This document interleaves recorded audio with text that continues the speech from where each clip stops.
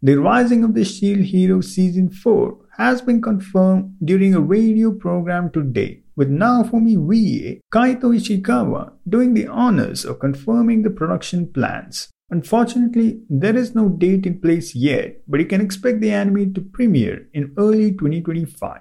Season 3 followed Naofumi and his efforts to lift Itsuki, Ren, and Motoyasu out of their depression, while invaders from other worlds tried to eliminate these 4 legendary heroes. The gang had finally awakened the other 3 legendary heroes to the harshness of their circumstances and forced them to face reality. The finale of Season 3 begins with Naofumi, Raphtalia, and Galen enjoying a drink with Sadina in her hidden hideout until they are attacked by mysterious black-clad men who vehemently oppose Raphtalia taking the throne. According to Sadina, the Q10-Rho assassins targeted Raphtalia because she was a member of the Q10-Rho royalty. Sadina reveals that due to the conflicts over the next emperor, Raphtalia's parents left Q10-Rho and sought refuge in Melromark to raise her. Sadina, entrusted with protecting the royal family members, fled with them and assisted in Raphtalia's upbringing. The final episode sees Naofumi furious about the attack and deciding to visit Q10-Rho to negotiate with their kingdom. He is prepared to resort to force if diplomatic efforts fail, aiming to subdue them decisively so that they can concentrate on their imminent fight with the Phoenix, which will awaken in 2 months, and departs with Yundia and Galeon ahead to Siltwell to arrange a transport there for his party.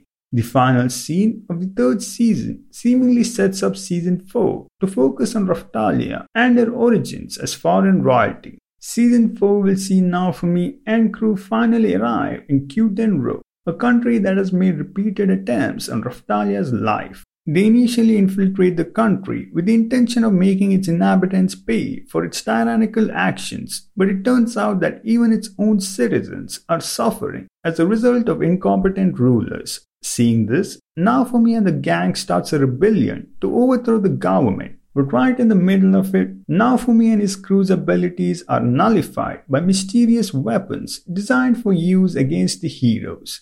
The upcoming season will see Naofumi go against the Q10 Emperor with a large focus on Raphtalia, her origins, and what happens to her. The plot may further delve into the Phoenix, which is yet to be dealt with since the next Guardian Beast didn't quite make its appearance within the confines of Season 3's events. Although already teased at the end of Season 3, it is surprising to see it being renewed for a Season 4. Having been already disappointed by Season 2, Season 3, although a much better continuation, was still not as fun as the first season. It would have been fine if Season 1 was bad and then continued on improving, as it would at least give me the hope that something better would arrive. But with Season 1 being so good, the rest seemed quite tasteless. It's funny how the visuals are always so good looking, but the anime being a step down. Regardless, if you're a fan of Shield Hero, then you can be prepared for some exciting battles and hopefully a season that doesn't screw up.